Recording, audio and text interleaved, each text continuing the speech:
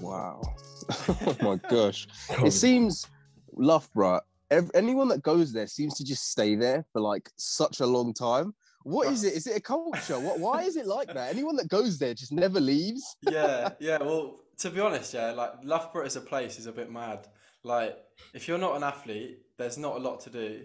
So the fact that oh student wow. athletes, you go there, the facilities are actually like obviously next level, Mm, and the people there, it's like everyone's pretty much in common. And then you start, so you go in there, you're going to halls or whatever, then you start living with people.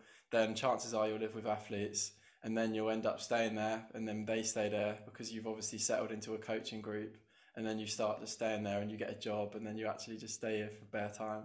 how So many students on average? What's the percentage of those who aren't athletes? Because I know a couple of people who definitely aren't athletes who Yeah. yeah. Right.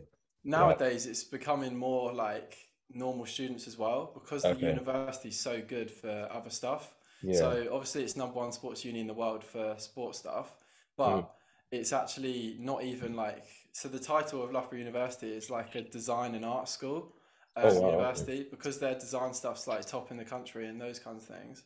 Mm. They're also very good at like social sciences and those kinds of things as well. So it's very diverse in terms of the people that it gets academically, Mm. but the sports as well. It's obviously number one in the world for sports, and that's just not just track and field. Like it's definitely not number one in the world for track and field. That's all bollocks. But obviously, in terms of the UK, like there's not really any place that kind of rivals it. But Yeah. then you have the other sports as well. You just look at like swimming. Most of the Olympic athletes in the UK train here. Internationally, you got loads of people as well. All the other sports, it's just mad. But in terms of staying here, unless you do sport, everyone fucks off straight away. Wow. So uh, do they have an arrangement where even if when you finish your course, if you're still training and you train there, can you carry on living where you're living if you choose to do so? Yeah, most people who live here live in houses and stuff anyway. So in terms of like, if you're a student, you come here, you'll be in halls for your first year, and then most likely you'll move into the town or somewhere around the town to live in like a private accommodation or a house or a student house and stuff like that. But because it's so cheap up here, like people can just stay and just get houses and rent and those kinds of things. So it's pretty easy. So you can literally you can compete here, you can train here, like you can represent the club and stuff like that, apart from in university competitions, obviously. But nothing changes really apart from the fact that you're not a student. Wow. Yeah. Oh my goodness. That's pretty crazy. And are they quite say you're a top athlete like potential podium for like the Olympics and you're studying, how much are they gonna sort of like badger you in terms of the studying aspect compared to like the training aspect? Because that's something I've always wondered. Mm. Yeah, that's interesting. Like I think it's different for each person, um, depending on how they are academically. Like they care more for you about sports, to be honest. They just want you to tick the box for participation in terms of academia. So obviously, if you're failing, then they'll be like, "Look, you're failing. You're going to get kicked out otherwise," which is standard for most unis. But Mm. obviously, the fact at Loughborough is that you can, such as myself, you can split your or you can stretch your degree. So essentially, what that means is you do half of your credits one year, then half of them the next year. So, for example, this year I've split my final year. So I had 8 modules last year, and that was it. And then so there's four in each semester. And then this year I've only got a dissertation and 2 modules across the whole year. So Oh it wow, that's means you clear. can balance your studies a lot better. It means you can train, well, you can train harder. Like, but realistically, they pretty much do this so that you can get a better balance. Mm. But we all know they just want you to represent the uni for longer, so they can sponge off you a lot longer, which is totally fair, and you can understand that as well. What do the uni gain from you guys? In terms of student athletes, they obviously need that kind of reputation to win bucks every year. And the fact that they've won bucks for the last 40 plus years, I think it is now, especially in athletics as well, we're pretty much unrivaled. Um, it just makes sense for them to do all they can to kind of use you as a commodity as much as you can. So in the sense that when you go to university in America, it's becoming more and more common for people to be like, they're a product of the system, and they're essentially like owned by the universities and the coaches out there. And in a sense, it's somewhat similar, but nowhere near to the same extent. But obviously, it just means that you can compete for the university for longer, which means they can use your name, they can use your image rights, they can use you as part of the brand. Like, it just helps them massively from not just a marketing point of view, but actually winning really, because that's essentially what it is when you come to Loughborough University. Wow, that's it's sort of like, so it seems like Loughborough is that one place that we have that can somewhat compare to what it's like in the States, but it's only one as opposed to it being every single university in the country. Yeah, I couldn't agree more. Like, There should be more of those. There definitely should be more of those. Yeah. So I've spoke to the guy, one of the sports kind of executive people at the uni, and they were talking about how they want to get onto the same level as these top universities across in America, but like it's not happening anytime soon. Like these universities in America, or even these high schools in America, you see the gym in Loughborough and you're like, wow, this is silly, this is next level. And then you go to high schools in America and it's twice the size, and they've got twice the facilities, they've got their own tracks. Like it's mad. But in terms of Loughborough as well, the thing that lacks and the reason why it will struggle to be that kind of place is that the place isn't desirable. Like, you come here and everyone knows the Loughborough as the bubble, the Loughborough bubble, and it couldn't be any truer, because you get here, you settle in, you get into training, and then you're kind of stuck here in the sense that all you do is train. And that to me is where it's difficult for people who are so switched on towards their sport that they don't have that kind of life balance. And as a student athlete, I'm sure you guys are aware, like, it's difficult to have that balance between academics, studying, obviously training, balancing that, living your life and doing the things that you actually want to be doing post uni or post sport as well. So it's very difficult in a place like Loughborough to actually get that balance right. But they do help, but they could do more. Obviously, Loughborough is amazing. They've helped me out so much, and I couldn't recommend it to anyone more. But I think as a means of it progressing and to be in the next level, obviously it's difficult because it's not a desirable place to be in. As in, the campus is unreal, the town is, you don't even get me started on the town. It's dead. But that's what I mean. Like, the best thing about it is obviously the facilities are perfect, and you're just surrounded by like-minded people. And if that's in terms of academics, or you're trying to start businesses, or you're trying to become a world champion in your sport, there's people around you that are on that level. And to me, if I compared it to, say, university compared to school and stuff, like, it's so rare to find people that actually are in the same kind of page as you. Like, for me, when I was at school, I didn't have anyone there that was actually on the same page as me, because I was the only person that did athletics. And as I was growing up, athletics was literally my life. Like, it was the biggest part of me. And then you come to university and you're like, oh my gosh, everyone around me here feels the same way. Like, everyone loves it and they want to be world champions, or they want to kind of be better for themselves. And then you're actually just driven by people just by simply being around them. Like, you've obviously heard the saying before, like, you're an average of the 5 people you spend the most time around. And you don't realize how true that is until you kind of take a step back to look who you are around, or if you're slipping or if you're succeeding, you'll kind of see that coming hand in hand with who you actually surround yourself with. And that to me is just true. Yeah. Wow. So in terms of the training setup and how it looks like, how, if you're an athlete, you've just left your coach, and you've gone to university, you're at Loughborough now, and you're stuck and you don't have a coach, you know you're disciplined and you're a decent athlete. What is the process of finding a coach? Like, how does it work in terms of payment? Does it depend on coach? Like, how much do the university play into that? And are the coaches actually Loughborough coaches, or is it just independent coaches who have like some sort of deal with Loughborough? Because there's all sort of systems that are going on there. You've got university coaches and normal coaches. So could you tell us a little bit more about how that works? As we know, Loughborough University is based here, and also the British Athletics now use this as their centre as well. So it's kind of an interesting one because you've got a wide range of student athletes, but then you've also got the best athletes in the country under the BA umbrella. So we've got the British Athletics base here as well. So some of the coaches here are paid coaches by the governing body. You've got a mixture of professional athlete groups, but then also you'll have groups where they're just purely participation based under the university. Um, so how it works really is if you were coming to the university here, you'd usually, depending on the level you're at, you'd obviously go through a kind of some form of recruiting stage where you'd be in touch with a coach, depending on how proactive you are or how proactive the coaches are. Say you're kind of like a decent level sprinter, you come into the university, one of the coaches sees that you're actually looking into coming to the university, chances are they'll probably reach out to you to try and recruit you for their group. Or if you're kind of more open to it, then there's obviously chances to chat to coaches one to one or go to kind of join in on sessions or watch sessions, kind of say you're interested or whatnot, and then you can go to like the meet the coaches evenings where the coaches are literally there selling themselves, selling the group, and then it's down to you to kind of, obviously down to you and the coach as well to decide if the setup's right for you or what your goals are, if it aligns and stuff like that. And then obviously it's as simple as using the facilities. It depends now with COVID, it's a bit strange because you can't just simply rock up.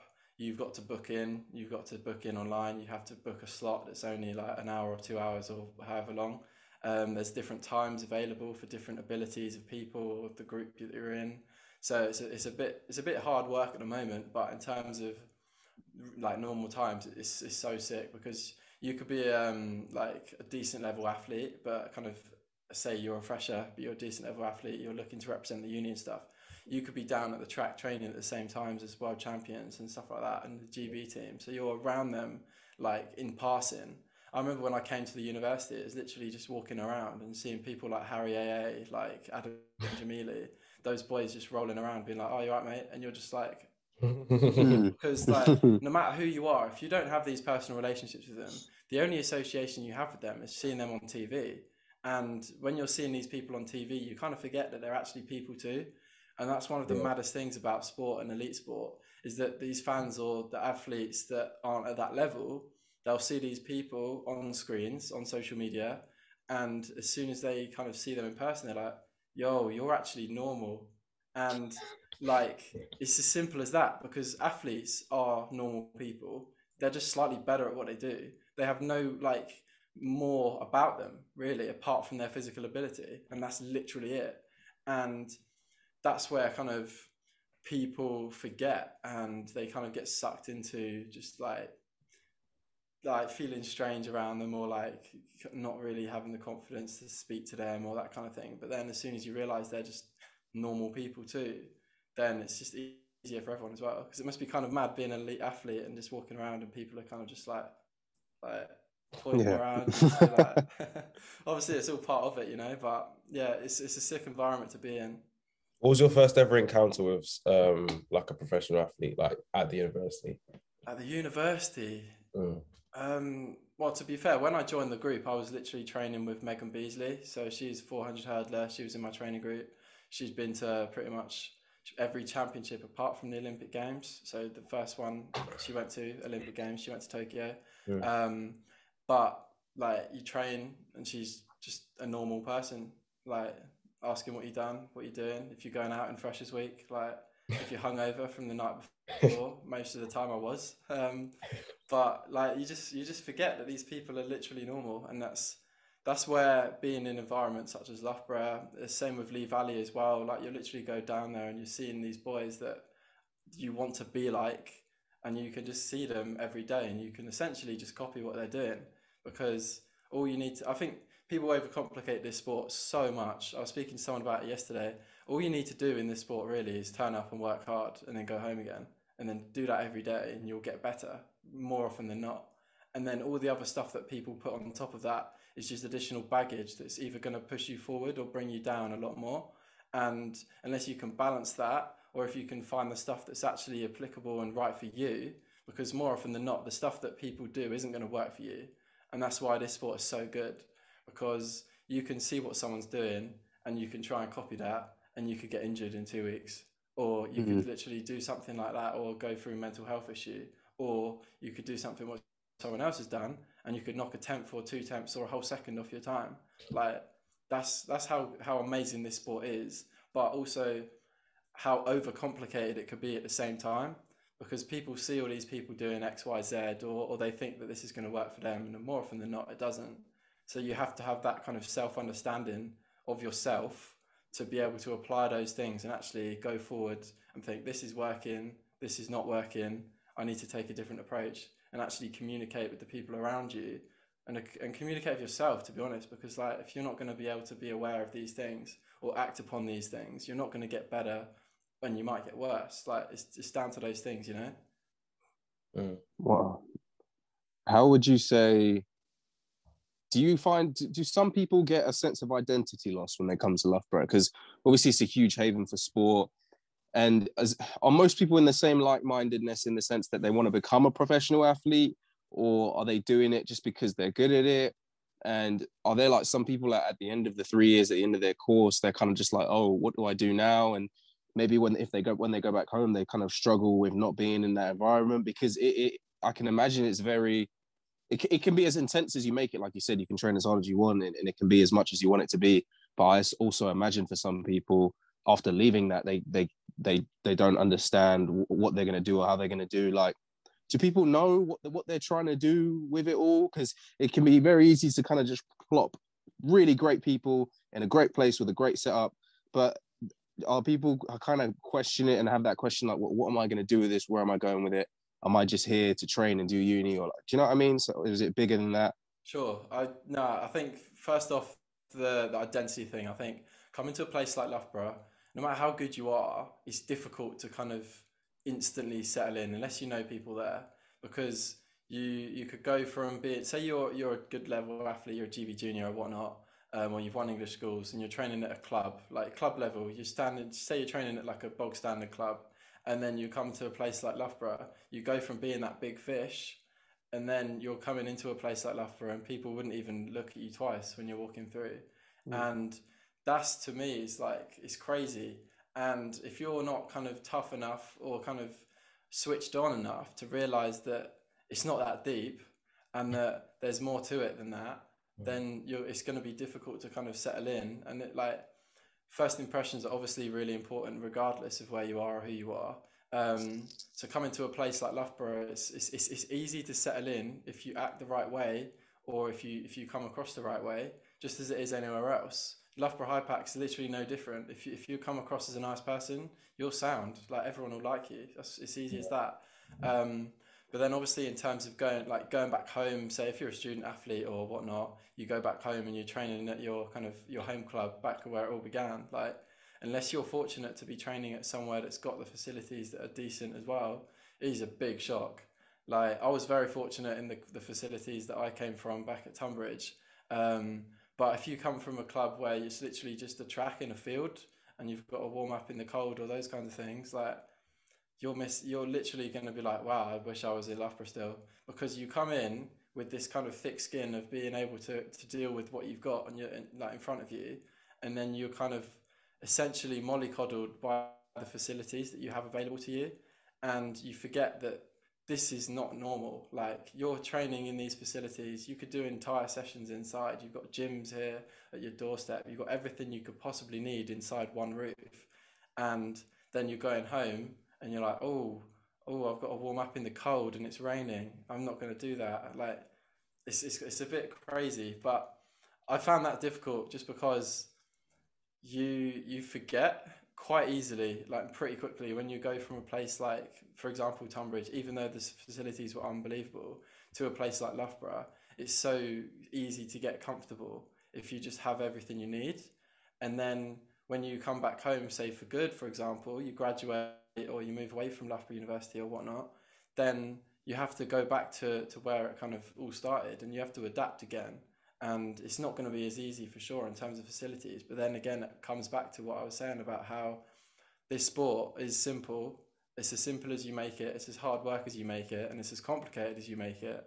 And if you, in terms of like facilities and stuff, you've seen people all over the world running world-class times and stuff with facilities far worse than what we have. And all you need is a pair of trainers and somewhere to run, and you can actually do a session that's going to get you some form of physical benefit.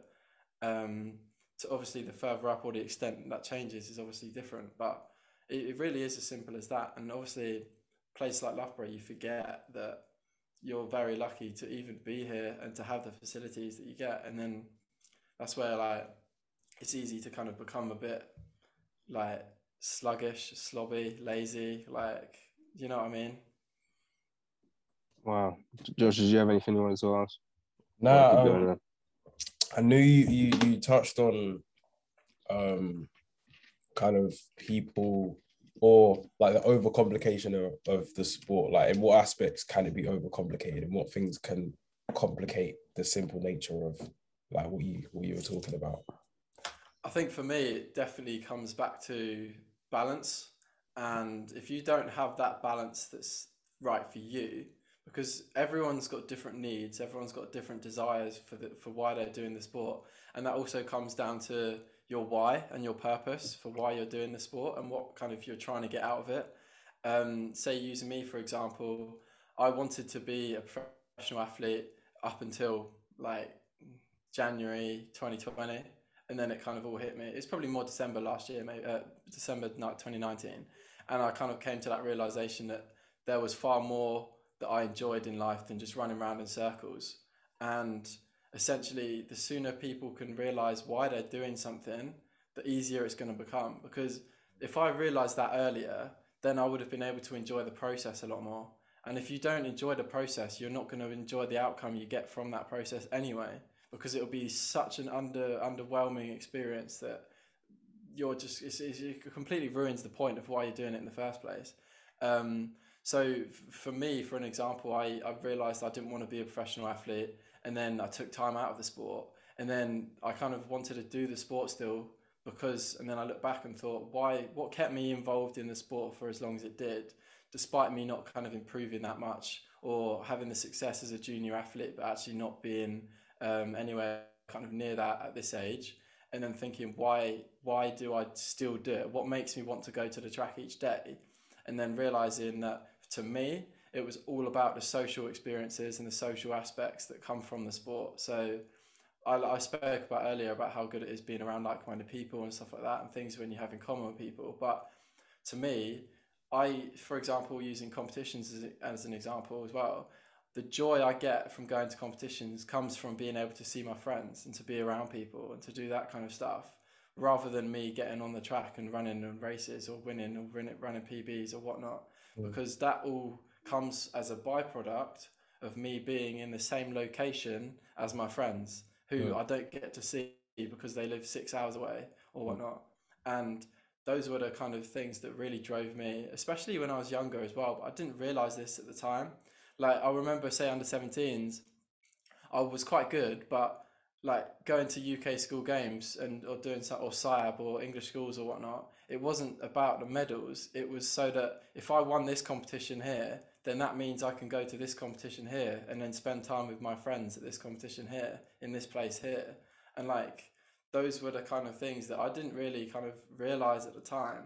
But now looking back at it, it all makes total sense, because when I took the time out from the sport last year, I took 10 months out and didn't train on a track. I trained on a track once and it was amazing. Like I literally had no intention whatsoever to go outside and train on a track, despite having done the sport for 9 years and run for my country and done all kinds. I did not care.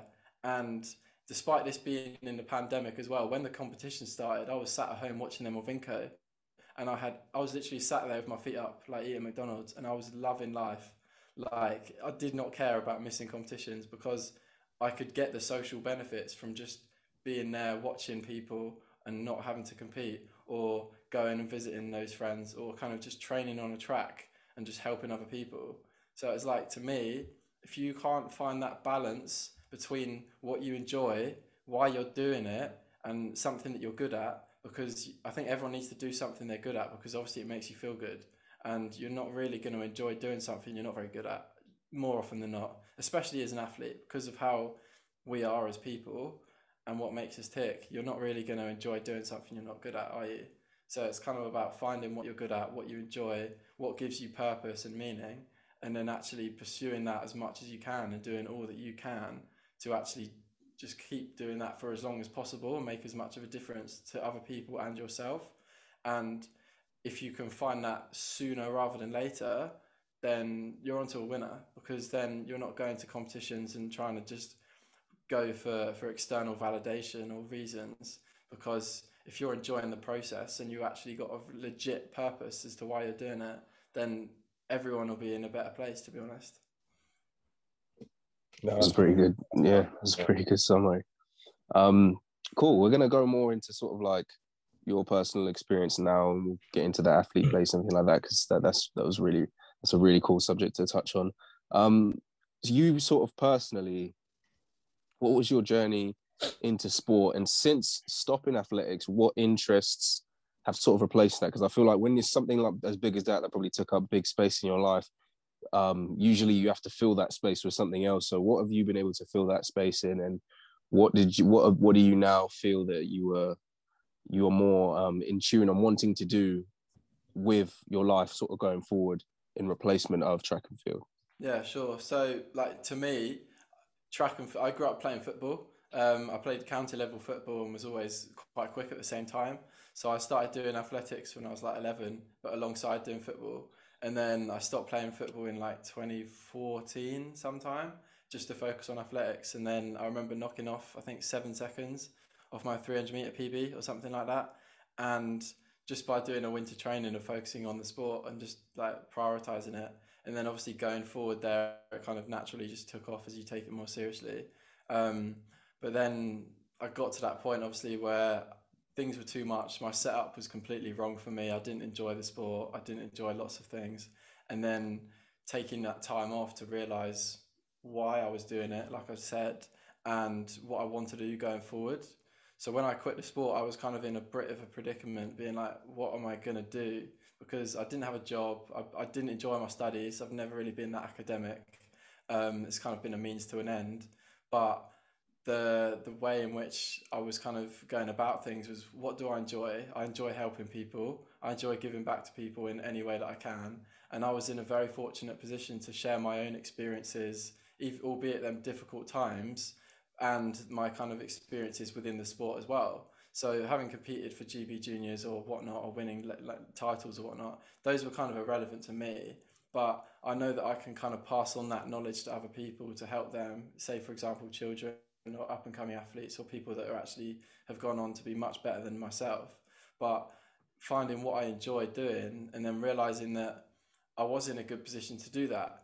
And then also it kind of came down to, when I was going through difficult times, I looked around and tried to get the support that I felt like I needed, and it wasn't there. And it's kind of one of them where I'm like, if there's no support there for people like myself, then I might as well give it my best shot in doing it. Because what if not me, who's going to do it? And to me, that was kind of the crazy thing, where something as big as this, or something as simple as this, literally offering a platform for peer-to-peer support, for example, it goes so far. And if there wasn't something there, like, why? And I kind of took that upon myself to give it my best shot. And then I've obviously found myself here. But in terms of filling the gap for not taking the sport for 10 months, I was just kind of enjoying myself, being a non-athlete for the time being. I was taking part in other sport. I was doing random bits here and there. And then it got to November time, where I kind of thought, I've left my group. I'm going back to university. I don't know what I want to do otherwise. So I got back into training again, but with no intention whatsoever of actually competing. And then I trained with a couple of friends of mine, Jesse Tappin and Dan Putnam, both high-level athletes who I've trained in my old group with. And I was doing my training every single day of the week, pretty much, all to make it so that those guys would be in a better position for the summer. I was doing reps on the track in the winter, in the rain, in the snow, whatever, next to Jess and next to Dan, so that they improved and so that it made their lives easier. And that was kind of the joy that I got from helping them and actually supporting them when things got tough, for example. And that's on the track. And then I was actually kind of trying to do that kind of stuff, but off the track as well with forming the athlete place. And then in terms of moving forward, I was kind of like, I'm in really good shape. By doing that kind of training, I literally found myself running PBs in training most weeks. And to me, that was crazy, where I had absolutely no intention whatsoever of competing, and no, like, not care in the world about how fast I was running or who I was running better than or whatnot, which people do care about when they're doing the sport for other reasons. But I was literally there to help other people, to enjoy myself, and to socialize with my friends, because that was obviously a gateway to doing so. And then by finding myself doing that, obviously found myself in PB shape. And then it was strange because I was entered into a competition, and then I pulled my hamstring like 2 weeks before it, and then missed it. And then literally after that competition, I was kind of like, actually, you know what? I don't want to do it either. So I literally, when my training partners went back home, they moved back south from Loughborough. I was kind of like free roaming a little bit, training with people here and there, training with random groups, just kind of socializing with other groups and stuff, but while still training hard. Um, and I found myself enjoying it so much still. And then I kind of thought, well, if I'm still enjoying it like this, I might as well get back into it. But if I want to compete or not, who cares? Like, it doesn't matter to me. I have no intention of prioritizing a competition or aiming for a time, because if I can enjoy going to the track every day of the week or however many days a week I train, it's I'm going to be improving anyway. And I'm not just going to be improving physically, but I'm also going to be improving mentally by ticking the boxes for my own needs and socializing with my friends, but actually like doing the thing I enjoy. And that to me has filled a massive gap and actually ticked the right boxes, because I'm doing the sport for the right reasons now, instead of being in a group where I felt like I was doing it for the wrong reasons, but I wasn't aware of that yet. And then it kind of it all got too kind of too deep, and it all was a bit too late before I could actually acknowledge that. So that once I'd got that kind of change and that fresh air and that new approach to it, I was just so much happier, so much better physically, and enjoying myself a lot more. And then that allowed me to actually prioritize the things that I want to be doing. And I want to be kind of pushing the athlete place. I want to be creating a platform of athletes where they can help one another. Sorry about that. And then also making it so that athletes have a platform to help one another. They have that platform to get the help that they might need, or the entertainment they might need, or the content that's going to make them smile. Like, there's so many kind of facets to well-being. It's so much bigger than just mental health. And to me, creating a well-being platform supporting track and field athletes and now their parents is simply supporting people in any way that you can, and making their lives and their journeys within the sport easier and more fun. And if I can do that, if I can help people do that, if I can get more people on board, or if I can spread that message as far as and wide as possible, everyone in the sport is going to be in a better position, not just at the elite level, but from the grassroots level, which to me I think is the important one. Because if you can actually ingrain the right kind of knowledge and kind of aims or kind of morals and views on things to athletes from the right kind of age, when they're still learning and when they're finding their passion and their purposes in the sport, then they're going to go on to be far more successful, far happier, both on and off the track, which ultimately leads to far better lifestyles, in my opinion. Yeah, I massively agree with that. And going way back to the beginning of what you said, I've got sort of a two-parter here. I was going to ask, what was wrong with that setup in terms of in the beginning that started to cause those problems? And had you have gone pro in the middle of this, like probably when you started around, like you said, December to January time, when you thought about stopping the sport, say if a brand had come to you at that point, or maybe even a bit before, and wanted to sign you for a decent amount of money, a brand that you like, and you could be pro, would you have still taken that decision to step out? Yeah, it's a bit crazy. Like, so firstly, the setup that was wrong for me. So let's go back to before I came to university.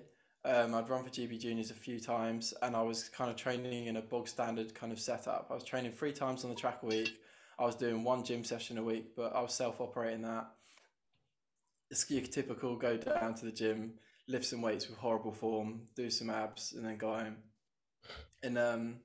And then I came to university, and I was thrown into a professional kind of setup where you're training 6-7 days a week. The session times were like anything from 2 to 5 or 6 hours a day, which to me was silly.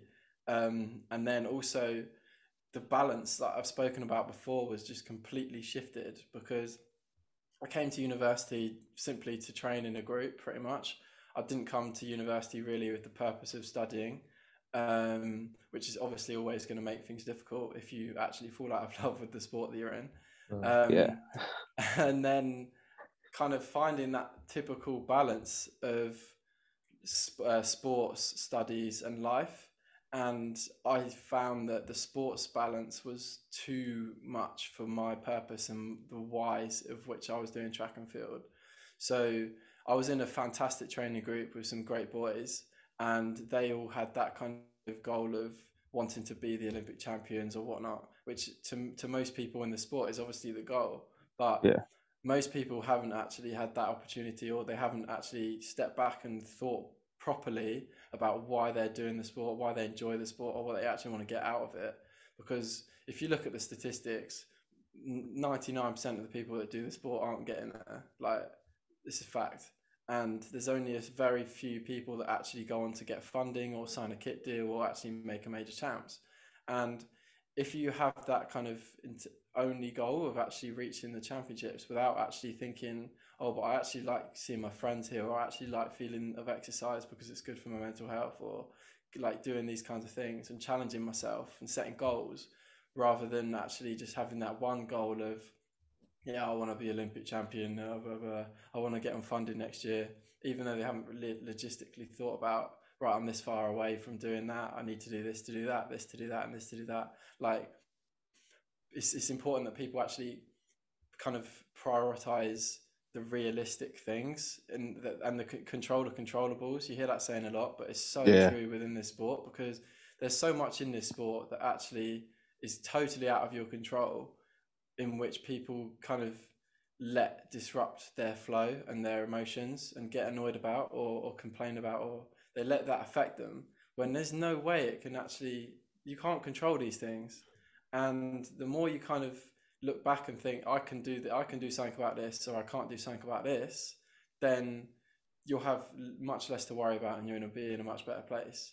But I think in terms of if a brand actually approached me, like for me, when I got to university, I wasn't as good as I kind of should have been. I plateaued a lot when I was at university, and the times I was running were not good enough. I would have made like national champs and stuff like that. I came second at Bucks and stuff like that, but I was nowhere near where I should have been, given the potential I had when I was younger. But I know for a fact that if I kind of persisted in a group that worked for me, then I have no doubt that I would have been knocking on the door at national champs or whatnot. In what, obviously you can't say that, but like, I have every faith in that I would have done a lot better than I have done. Because a lot of people kind of coming familiar now with the fact that if you're mentally strong, mentally stable, and you're in a great place mentally, you will be in a much better place physically. And you hear the saying, a happy athlete is a successful athlete, and those kinds of things. But most people don't even take that on board until they're not a happy athlete and they're not performing, and it happens to themselves. And it's so easy to kind of have that naivety until something happens to you within the sport, because it's always thinking, oh, it won't happen to me, it won't happen to me. And then when it happens to you, you get hit by a train. It's very difficult to deal with, because you're so kind of in denial. And if people could actually be kind of, how do I say this, proactive enough to prepare for something like this, even though it might not happen, if it doesn't happen, sweet. But if it does happen, and you've thought about this before, or you've actually somewhat prepared for this thing, no matter what it is, then you're in such a better place to actually take this by the scruff of the neck, move forward with this, and not let it affect you negatively. Which to me, that didn't happen, because I was naive, because I was kind of in some form of like denial. and that I thought that I would get through this, didn't have to talk about whatever I went through, blah blah blah, and I thought it was all going to be fine. And then I was going to go on to be a professional athlete or whatnot, because most people do. Most people think that they're going to be sweet, but they're probably not, unless you think about it properly and you actually act upon that.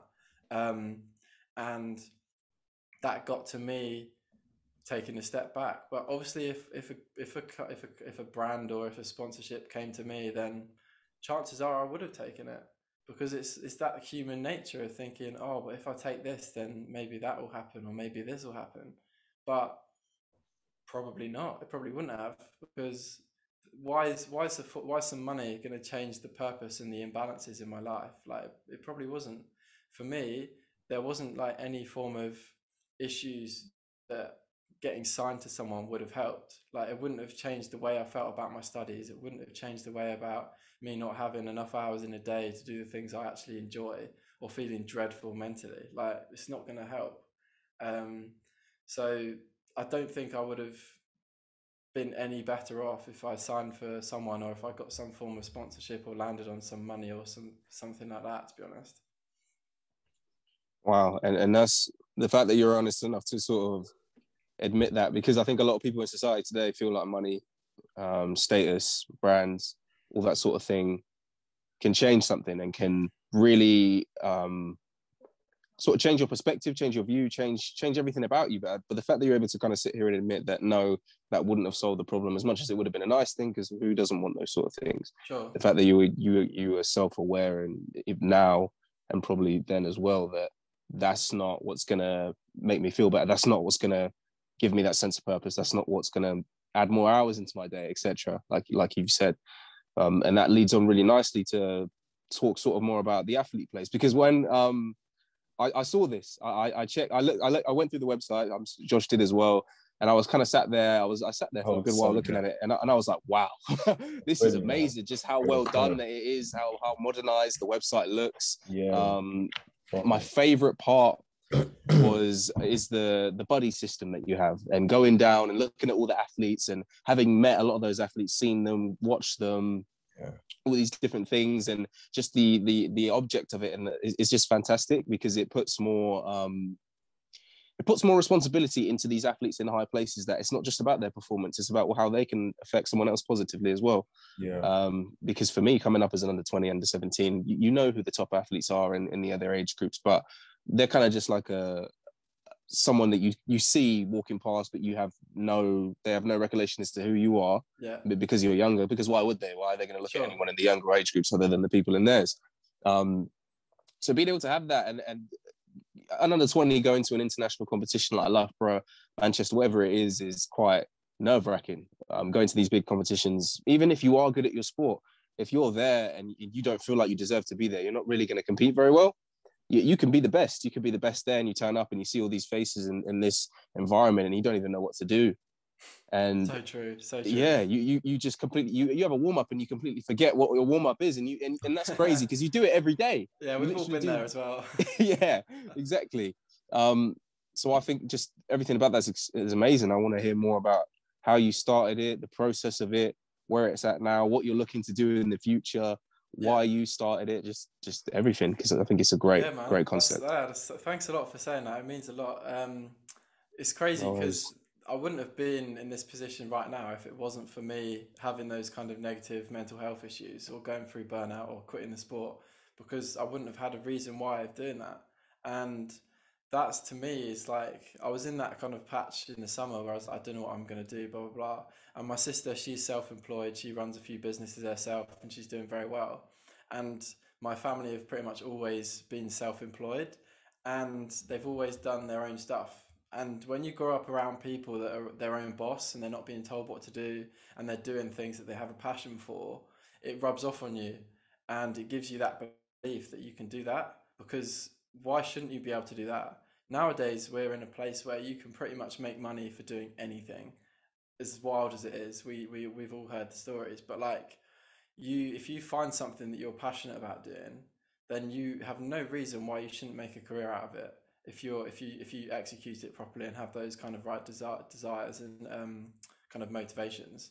But for me, I literally started this by it's going through those things and then thinking, how can I use my own negative experiences to ensure that other people who are going through something similar or something different have something where they can actually feel less alone. They can feel like there's other people going through it, somebody to talk to, or something to simply get some form of support or entertainment to make them feel better or whatnot, you name it. The kind of main purpose of the Athlete Place was to create that community that's run by athletes for athletes, because the governing bodies have kind of got a difficult job on their hands when it comes to creating stuff or doing things for the athletes themselves. And there isn't anything out there for the athletes. Like when I went through my struggles, I was looking around trying to get the support I needed, nothing. Therefore, I wanted to create something that no matter what you're going through, if you need to ask a question, you instantly think the Athlete Place. And that support, like where our focus is entirely on peer-to-peer support, where other people have been through something, or they know someone that's been through something, or essentially just being a listening ear or a shoulder to cry on, or just entertaining other people. It's far more than mental health, and well-being and support is essentially how you can make someone's life easier and more fun. And that is exactly what we're trying to do here. We're trying to create a brand and a platform which is there for people, because people need to help other people, right? People get joy from helping other people, and no matter who you are or what you do, you're going to get some form of buzz from helping someone else out, if that's making someone laugh, or helping them when they're struggling mentally or physically.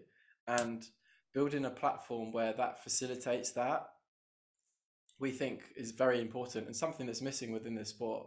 Because not only is this sport one of the best and most popular sports in the world, it's kind of on downturn, and there needs to be a lot done to actually kind of make this sport kind of get better again. And to me, there is so much that can be done that I feel like if somebody's going to do it, then why not me? I mentioned this earlier.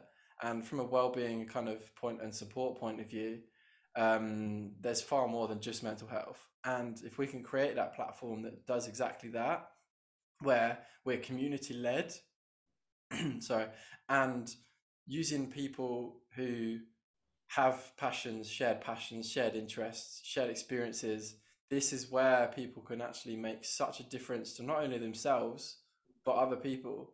And if we can create and facilitate something that offers that in terms of the Athlete Place going forward, then we're trying to do exactly that. So recently we kind of rebranded the Athlete Place and we split it down the middle. So we've got an athlete side and a parent side. We feel like the parental support is something that's so huge in athletics, because the athletes' parents are more often than not their number one supporter. They're the number one in their support network. They go through it, everything that the athlete goes through from the start pretty much to the end. And how can you expect to support somebody else if you're not getting any support for yourself? And how can a parent go from raising an athlete or raising a child, which is essentially all trial and error anyway, that if you can use these kind of experiences from other people that have been there, people that have walked the walk, they've got the t-shirt, they've done it themselves, if you can help other people that are going to be going through exactly the same struggles and exactly the same occurrences as you, then why shouldn't that be there? And for us, we're looking around thinking, how's my relationship with my parents? How has that helped me become the person that I am, both on and off the track? And how has this influence helped or hindered me? And thinking that if these parents have more guidance, more support, more kind of know-how about the sport, what is going to benefit an athlete, for example, helping them with nutrition, helping them with recovery stuff, helping them with how to enter them into competitions, or how to get them to training, or these kinds of simple practicalities, to how can you help them when they're feeling mentally down or drained or going through burnout, or they've got an eating disorder. These are all serious things that aren't there right now. And if there's nothing there right now, that comes back again to why not us? We're as qualified as everyone else to do something like this, and we're in a very fortunate position. So I've obviously been in this sport for a long time. I know a lot of people, and I kind of know quite a lot about it because I'm so passionate about it. But also working alongside my own mum on the parent stuff. She's been a parent for 28 years. She's always had a passion in sport. She's been with me through every step of the way since I started the sport when I was 11 years old. And now she's gone back to university and done a master's in sport and exercise psychology and exercise. And she has as much passion about this stuff as I do. So we're in a position where we can use our experiences as an athlete to help other athletes, as a parent to help other parents, but then also that crossover where you've got parents talking to athletes and athletes talking to parents about the individual needs and things that they need help with, which to me is very important, because I can't coach or help other people and create the support that parents need when I've never been a parent myself. And my mum wouldn't be able to create a platform to support athletes because she's never run on a track before. And it's kind of like having that balance where you can use the community to help other people, supporting and creating platforms which lead from peer-to-peer support to create those kinds of physical, practical, kind of emotional supports. Then everyone's going to be in a better place. And the thing I find most fascinating about this is that if you can create a parental support system where you're supporting the athlete's parents, that's then going to improve the engagement that these parents have with the sport and their children's careers and journeys, which is also then going to lead to the improved well-being of these parents and of these athletes as well. And then also that increases the engagement with the sport itself. These parents aren't just sitting there twiddling their thumbs, watching their child and then going as soon as their kids stop competing. They can actually have a passion and an interest for the sport, then in turn creating lifelong fans of the sport who have an interest, who then are going to put money and time into this sport, which then in turn helps the governing bodies, the clubs, the kind of the support systems and those kind of bodies in place that keep the sport running. And then also, if you're thinking about a well-being perspective, if these people and parents and athletes are in a better position mentally, then they're more than likely going to perform better physically, which also in turn creates better levels of performance, which means that the governing bodies and stuff are going to get more medals. There's going to be a better average of performance in the sports in our country. But then also, there's going to be a less level of dropout. More people are going to stay and persist at the sport because they're doing better and they're enjoying it more. And that, to me, all goes round and round in circles and all starts from educating the parents when their child gets into the sport, putting the right kind of views and directions and guidance in place for them.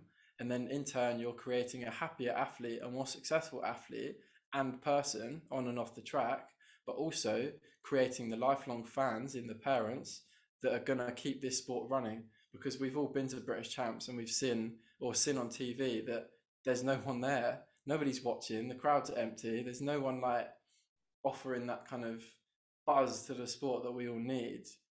And say, for example, every athlete's parents go, there's more athletes there because they're better and they're more interested, or even the parents that don't have kids there, but they're fans of the sport because they've had the increased engagement.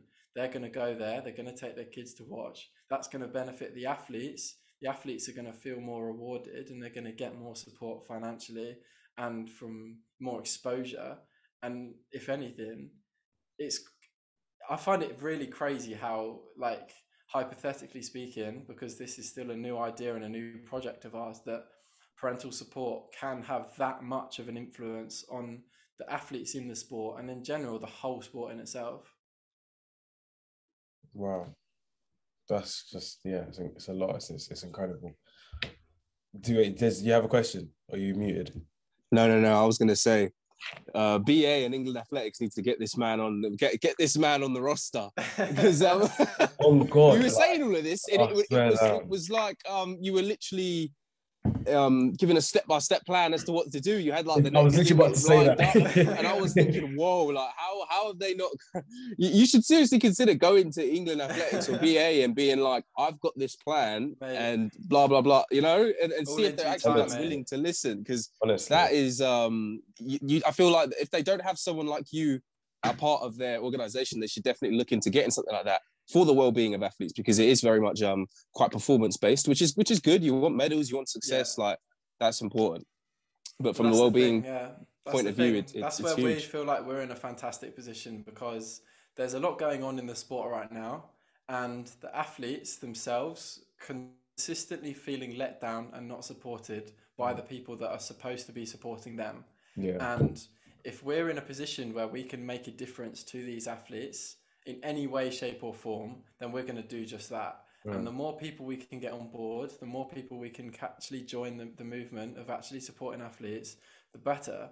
And this sport would be nothing without the athletes. And if these athletes aren't happy, or if they're not enjoying themselves, what's the point?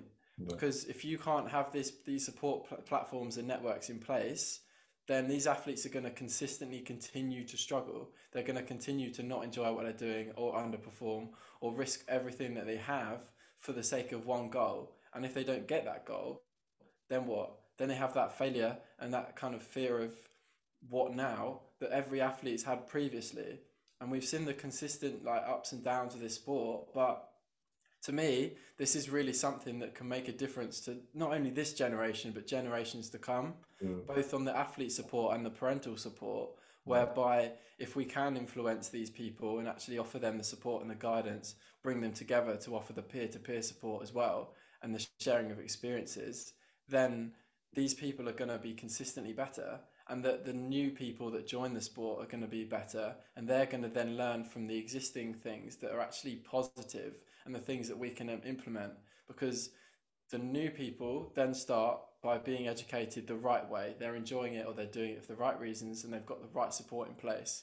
Then they're going to then stay in the sport, and then the new people are going to come in, and the new people are going to come in, and then those people with the false kind of, or the existing ways of how it is in this sport, they're going to then go out, which means that in a few years' time, for example, that current cohort in the sport are going to be in the existing way in which we kind of see things going, and they're all hopefully then going to be happier. The sport will be in better place, the engagement will be better, the well-being of parents, coaches, officials, people that work in the sport will be better, and that then also then relates to performance, financial performance, like competition levels, physical performance. It just goes round and round in circles in the ways in which you can benefit this sport purely from supporting these people as people. Because in this sport, if you're supporting them as athletes, what does that mean?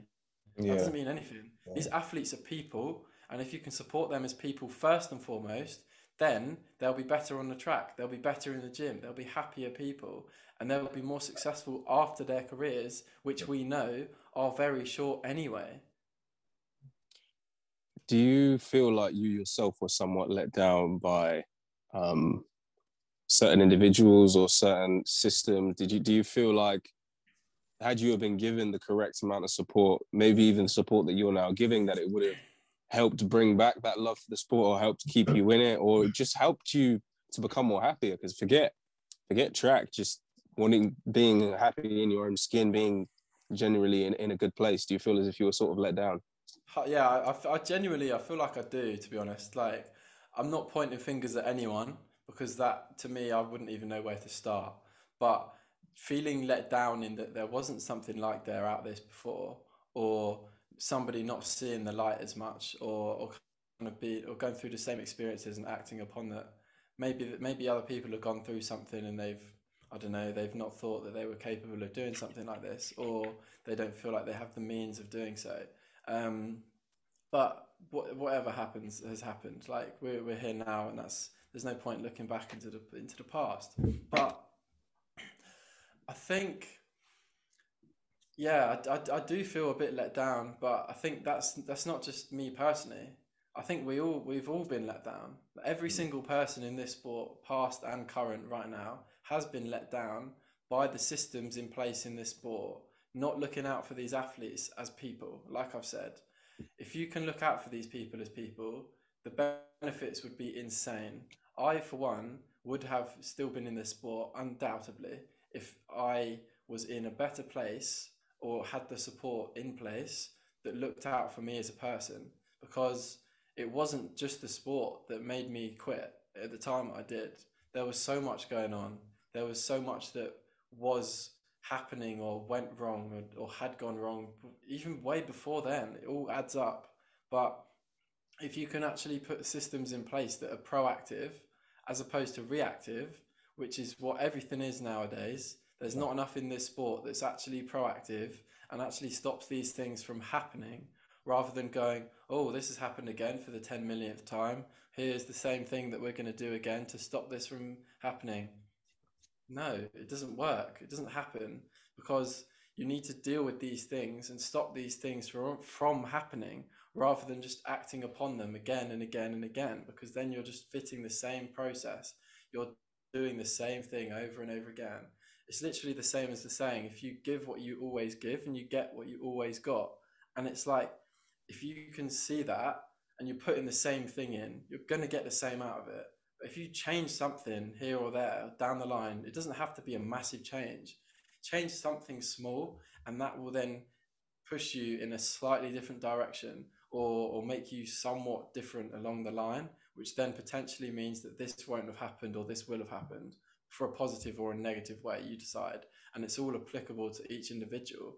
And from a system point of view, or for a bigger picture point of view, the people of power, they need to be listening to the people a lot more, not just in this sport. The people need to have the say, because they're the ones being affected. They're the ones that actually are the reason why these systems are in place. Because if these governing bodies existed without these athletes, what are they doing? Who are they governing? Like, no one. They're just a bunch of people in suits listening to themselves. Like, it doesn't make sense. And that's where working alongside governing bodies and creating new initiatives that are led by athletes and people that actually are there to support other athletes is going to be so important going forward, because the times are changing in this sport. Like, the top dogs of BA just quit 2 days ago, and now where are we? Like, who quit? Joanna Coates and the other lady, as they resigned. Who are they? I don't know who they are. That's what I mean. People don't know who these people are in the sport. I have no idea who that is. Means that, do you know what I mean? If people don't know who they are, they're clearly not doing the right job, because they need to build relationships with these people. Essentially, the governing bodies are businesses, right? And people buy from people. And if you can actually, the sooner people deep that, who are in the higher positions, then they'll get people to buy their stuff. And essentially, what we're buying the sport, we're buying participation, we're buying us going to competitions and having the right to compete for them, blah, blah, blah, and going to their competitions. And if they can sell that experience to us as doing the sport and running the sport, then the increased engagement will be phenomenal, because they'll feel special. They'll feel like they're actually part of something, rather than just being part of this bigger picture where you can't even see yourself. Like, it's crazy. This sport is in a very strange place right now. And the more people that act upon and do something about it, the better. And that's, to me, why I feel like the Athlete Place leading a community-driven platform is so important. We're listening to people. We want people to create content for themselves that's going to benefit themselves or other people. And we can just be the middleman. We can be the middleman to help people in this sport, no matter what it is, because I can't do this all on my own. I'm a guy who's done the 400 meter hurdles, who's done a decent thing, or in the career, they've done all right. But I've not had any form of eating disorder. I've not had this. I've not had that. I'm not from an ethnic minority. I'm not a female. All these things that I personally cannot do need the help of other people to do that. And that's where the power of community comes in. If you can have a community of people that have all been through X, Y, or Z, or they've experienced these things from their own backgrounds or whatnot, then they can help the other people that come through. The people that have been there can help other people that are currently doing it, or the people that are coming up the sport or starting the sport. They'll be then have a platform where they can actually listen to or read or watch videos or do any kind of thing to help them and make their lives and their journeys easier and more fun, which comes back to the vision of the Athlete Place. We want to make those people in the sports experiences easier and more fun, because if we're not going to help them doing that, then we're watching them suffer. And to me, that's a selfish thing to do, because I'm in a position where I feel like I can actively help these people, regardless of who they are, in some way or another. It doesn't have to be changing their lives, but if I can do one thing, if I can point them in the right direction for one thing or another, that's going to improve their lives somewhat. And to me, that's a win. And if I can do that on a bigger scale, and if I can get other people to be doing that on a bigger scale, then people are going to be winning as people. And that's what it is. We're not athletes, we're people doing a sport. That's where people need to realize that, and people need to come together to think and to actually act upon these things so they can help other people, ultimately helping themselves. Massive. Wow. I've got one last question, and I'm going to leave it there. We should definitely do a two-parter because there's a lot more that I want Let's go. Let's do to it. cover on. In There's a person, lot though. that, In person. yeah, there's a lot. Yes, of course, mate. In person. Yeah, my last one would be, is the Athlete Place looking at doing some sort of, because I don't know, I had this weird idea pop into my head while you were talking about it, just like a like an event where you could actually get all these athletes in one place and everyone can sort of gist with each other. You could have certain people on certain stations or something, just something cool like that that would be able to get these athletes in the one place. Because the only time, if you actually think about it, that you can get all these athletes in one place where they can socialize, and this is so true as to what you said, is at a champs.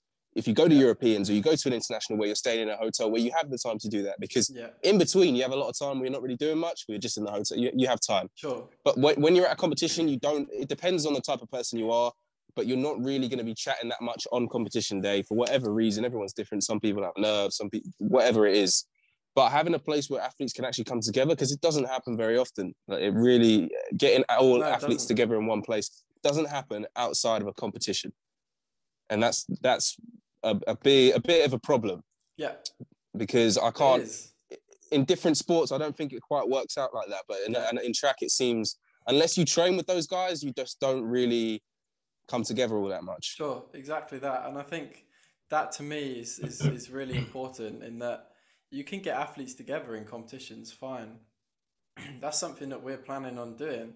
Say in the summer, we're gonna have presence at competitions. We're gonna have presence at Bedfords and your Birminghams and stuff like that, so that these athletes can actually be together. And then in terms of outside of the sport, that's then where people need to actually realize, that comes back to literally what I've just said about people being people. We're people in a sport with similar interests. That's why we're in the same place. And if you've got similar interests with someone here, chances are you're going to have similar interests and get on with them outside of that track you're on, or the warm-up area you're on, or the stadium you're in. And that's where people can actually use this kind of community feel and the nature of track and field being so inclusive, where there's no judgment, and it doesn't matter who you are, where you're from, like what background you come from, you can do track and field. And that's the beauty of this sport, in that it is so inclusive. And it shouldn't be so kind of, how should I say it? It shouldn't be that this only happens when you're at a track and field venue. It needs to be much more than that. It needs to go much farther than that. And that's where implementing these kinds of things, like you said, like doing meetups or doing kind of events in where people that are there, yes, they take part in track and field, but they're human beings. They're there for the same reasons. And that to me is so powerful in getting this kind of community feel and this kind of movement of people in the sport to helping one another, because it goes so much farther beyond than just mental health. And we've already established that if you can actually build this community, make it kind of feel inclusive, and that other people actually feel like they're in a position to help or get help from other people, or entertainment. It doesn't have to be just getting support. There's so much to it. And that's where there's really no limits to this, because you can actually implement things that people are going to enjoy. That's the success. That's going to help other people. That's a success. And then you can combine the two, make helping people fun. You're then going to be a happier person. You're going to be a happier athlete. You're going to perform better. And that all comes from facilitating these things online or in person. And that to me is the importance of doing something like this, that is as simple as one person helping out another person, and that compounding and compounding and compounding. And then before you know it, we're all in a better position. Massive. Well, this sounds like a pretty amazing idea. Did you have anything else, Josh? Because I was going to. No, it's just been really nice listening to him just go deep. Lay it down. Yeah. Laying it out. No. It's really, really good, and there's so much more we want to delve in. And we're going to definitely do another part to this, because there's so many more things. But yeah, this episode is going to be quite long as it is. We'll cut it into 2 parts, so cool. People can get a good shift for this episode, and then we can kind of shift it to other topics and kind of finish off where we were. So awesome. Massive massive props to Joe coming on here, creating the Athlete Place, everything that he's been through and over the last few years, and being able to come out here and speak openly about everything. And it's just fantastic to be able to hear your experiences. And yeah, definitely a lot more to speak about. Thanks for having me, guys. It's been so much fun. No problem at all. So on that note, guys, we appreciate you guys, Visuals family. We hope everyone has enjoyed this episode. We have another part coming up, so don't worry, we'll have more content coming for you guys. We'll link in all of Joe's social media in the description and everything. And we'll also leave in the link to the Athlete Place. So if you're an athlete and you need some kind of support, please feel free to check out their website and see what kind of support is available for you guys. So yeah, on that note, that's me, Des, signing out. JT.